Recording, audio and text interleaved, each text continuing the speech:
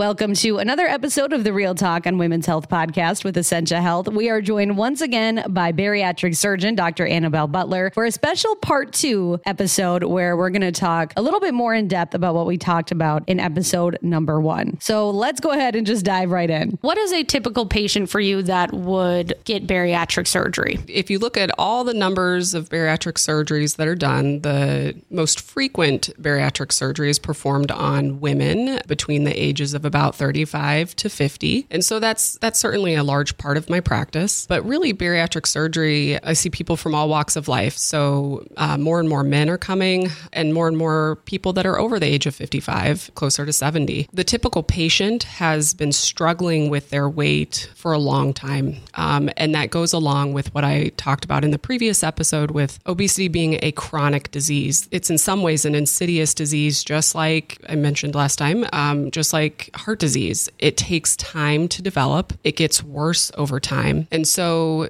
patients come to me and they've had decades of struggling with their weight. A lot of people remember being overweight as a young child or sometimes early adolescence. And really, if you think about it, even, a weight gain of 3 to 5 pounds a year, once you get to 10 years, 20 years of that, you're 100 pounds overweight. So again, just speaking to the fact that this is kind of a chronic issue that people have had. And you mentioned in the last podcast, something that stuck with me is like the typical patient, it's not like they're most times just sitting around eating all day. Like there's so many things that play into that. Absolutely. A lot of different factors. I have a lot of patients who are very active. They go to work every day. They are, nurses and mail carriers and walk all the time. And they're still 70 pounds overweight. So it's more related to the actual metabolic disorder of obesity, which is very complex. So I want to ask you one quick question before we dive into bariatric surgery, because you said you're seeing more men. Is it more common for women to get bariatric surgery than men? Women in general tend to seek medical care a little bit sooner and easier than men, I think is one part of it. The other part of it is women do have a lot more pressure or historically have a lot more pressure on them as far as, how we look. And so both of those things, I think, bring women more to the doctor or to the bariatric surgeon sooner than men, although that tide has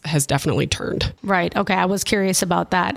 So let's talk about bariatric surgery in general. Like what's a good overview of bariatric surgery and kind of how it works? Well, so the two most common procedures performed are going to be the gastric bypass. That's the one that's been around a really long time. That's where we make a small pouch with your stomach and reroute your intestines so that you're basically bypassing the majority of your stomach and that first portion of your intestine. The other bariatric surgery that's the most common is going to be a sleeve gastrectomy, and that's where we don't reroute anything, but we take out about 85% of your stomach. So you're left with kind of a skinny tube of a stomach. Bariatric surgery, of course, works initially to some degree because you just can't eat as much after surgery because you've got a really tiny stomach. But the main reason bariatric surgery works is actually because of metabolic effects. And so that's the part of obesity medicine that I really love and I think is super interesting. But there are all of these neurohormones that are released by your intestines, by your stomach,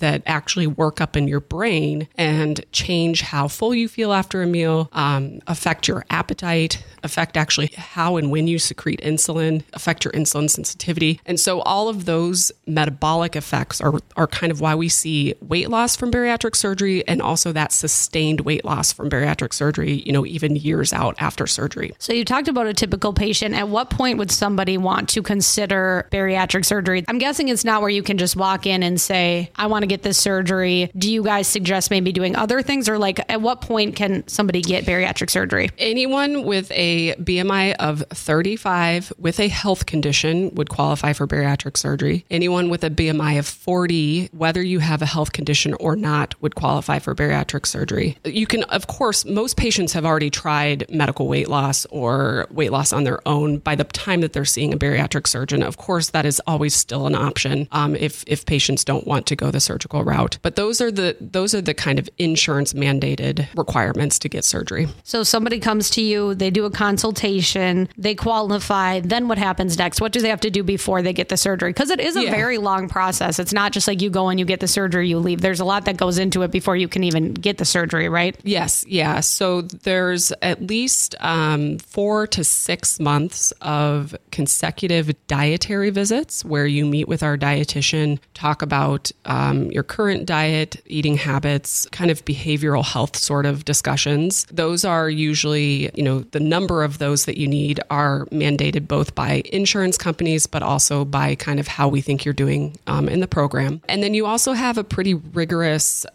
psychological evaluation. So you meet with one of our behavioral health psychologists who does a couple-hour consult with you with some testing to make sure that there's not any underlying mental health disorders that need to be ideally treated prior to surgery. And then sometimes they meet with you a couple times even during the process just to give you support, for your upcoming surgery. So they get the surgery and then there's also just as much of a recovery as well. What kinds of steps do patients have to take after? So surgery itself, is anywhere from about 1 to 2.5 hours, depending on the type of surgery you have. You stay in the hospital usually just overnight. I would say about 90% of my patients are home the following day. And then post-operatively, we like to see you in follow-up at pretty frequent intervals right away initially. So 2-week follow-up, 5-week follow-up, 3 months, 6 months from surgery, a year out from surgery, and then yearly thereafter is what we recommend. At all of those visits, you're meeting with a bariatric surgery provider, whether that's a surgeon or one of our physician assistants, as well as usually the dietitian. So the dietitian is still very much involved with patients after surgery as well. Because I'm guessing there's a lot of lifestyle changes that they have to make. Do you find that people really do stick to them? Yes and no. I don't expect anyone to be perfect. Right. I'm not perfect. So I tell patients, if you are doing these things, the majority of the time, you will do well. You don't need to ruin your day or say that your day is ruined because you maybe slipped and had a bite of a muffin or half a muffin, whatever. Just move on from that. But yeah, I would say most patients stick to the recommendations we give them. And part of that is because they already started doing those recommendations prior to surgery. We know that the more you kind of do a habit over and over and over again, the more it's going to be ingrained in kind of how you are after surgery. So we really try to get patients to be on board with some of these lifestyle changes even before the operating room. What are some other challenges that come with bariatric surgery? The main thing with bariatric surgery and really weight loss in general is it affects all parts of our life. And so there's, physical challenges that come with bariatric surgery, but those are honestly some of the easier things to talk about and fix. The other more difficult things are changes in relationships that sometimes happen after bariatric surgery, changes in how patients are viewing themselves after surgery.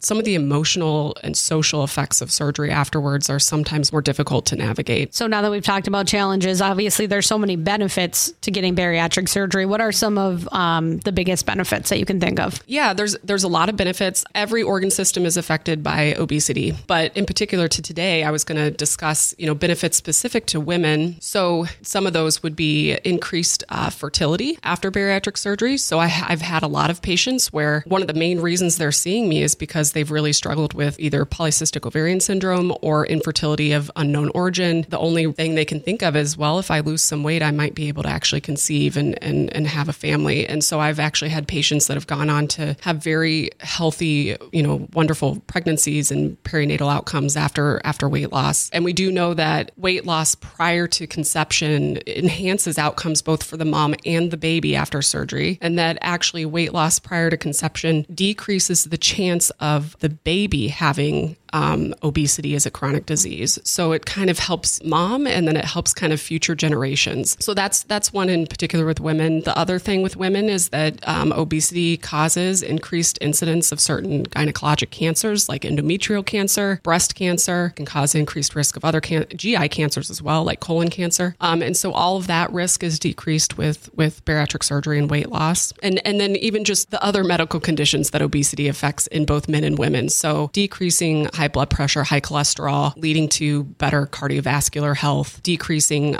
risk of diabetes, which is actually higher in women. If you put a woman with a BMI of 35 up against a man with a BMI of 35, the woman has a higher risk of diabetes.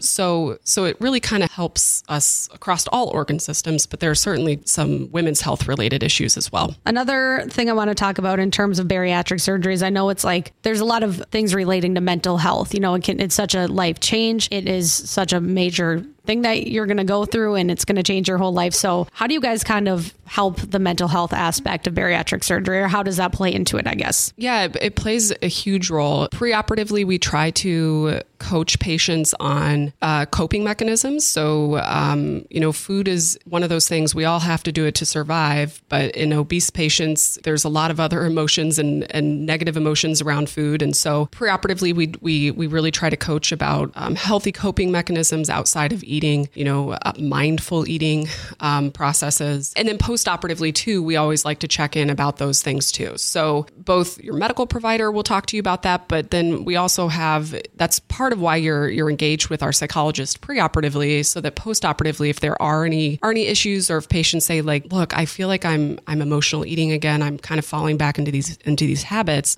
we can hook you back in with a mental health provider as well afterwards. How has bariatric surgery advanced since you guys have started doing surgeries like this? I think there's a couple things. Laparoscopic surgery came about 30 years ago. So over the past 20 years or so, really that's the only way the surgery is done anymore. And so that is much safer, less complication risk postoperatively for patients. The other thing that has changed is probably it's a little bit more regulated in how we're doing these procedures. I had mentioned this previously. Usually bariatric surgery is done by bariatric surgeons or people who are really kind of specialized in that area anymore. There's a lot of kind of involved professional societies and practices around how do we do these operations? How do we standardize them? Whereas, probably 30, 40, 50 years ago, people were kind of doing things maybe not the same across the board. So those would be probably the bigger changes. Oh, and then the other one would be that there's a lot more rigorous pre and post-operative care for bariatric surgery patients. That was not always the case. Anymore, you can't just walk in my office and sign up for surgery. Whereas in the past, you potentially could have done that. So it's a lot more kind of rigorous pre and post-op care that ultimately helps with outcomes. That kind of leads me to something I wanted to bring up too. I feel like I don't know much about bariatric surgery. I'm learning so much from you, but I feel like people always think from the outside, like, oh, that's just the easy way out. Like, why isn't somebody who is a candidate for bariatric surgery not making lifestyle changes? But that's not true whatsoever. It's not the easy way out. No, it's not at all. I have a lot of respect for my patients that do well after surgery. And really the surgery, from my standpoint, is the easy part. Come in, I do your operation. All of the hard stuff comes well before actually, but then afterwards, there's this whole preoperative process patients have to get through that can be challenging in kind of emotional ways, actually financial ways. It's a lot of time they're spending outside of work and home life to do these visits. But then post-op, it's all on the patient. They are the one that is kind of making their success after surgery. To change your whole lifestyle does take courage, no matter what it is, whether you're quitting something, it does. Do you have a story of like a patient, obviously you can't say too much, but like that you'll always remember? Do you just like always remember the amazing like ways that people have come out of the surgery and changed their whole lives and you kind of get to follow them on that journey? Yeah. I don't know if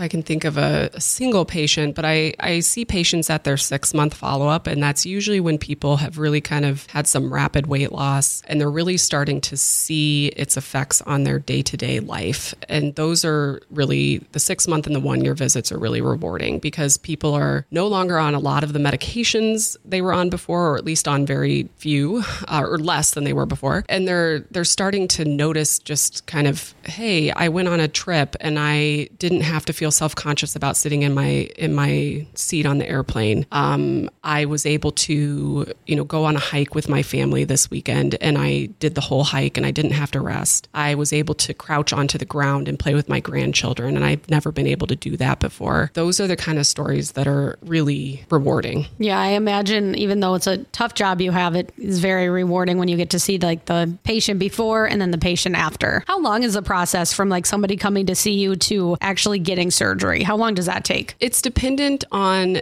insurance, and then also on kind of how you're doing in our program in general, but insurance mandates most of that. So In Minnesota, most insurances, it's anywhere from about 4 to 8 months. Again, my main speaking point whenever I talk about this is that I want people to realize that obesity is a disease. It's not a willpower issue. And that's something that, we need to do that as a society. We need to start realizing that more. But even in the medical profession, that's become more of the accepted norm only recently. And so, we really need to approach our friends, our family, our patients with obesity with compassion and care, and realize this is just like any other chronic disease. And there's a lot of different ways to treat it. And we sometimes have to combine treatment. But that's probably the main thing. I like that you mentioned that, like compassion, and then also just like less judgment. Yes, absolutely. Well, thank you so much, bariatric surgeon, Dr. Annabelle Butler. I've learned so much, and hopefully you'll come on the podcast again down the road. Yeah, thanks for having me.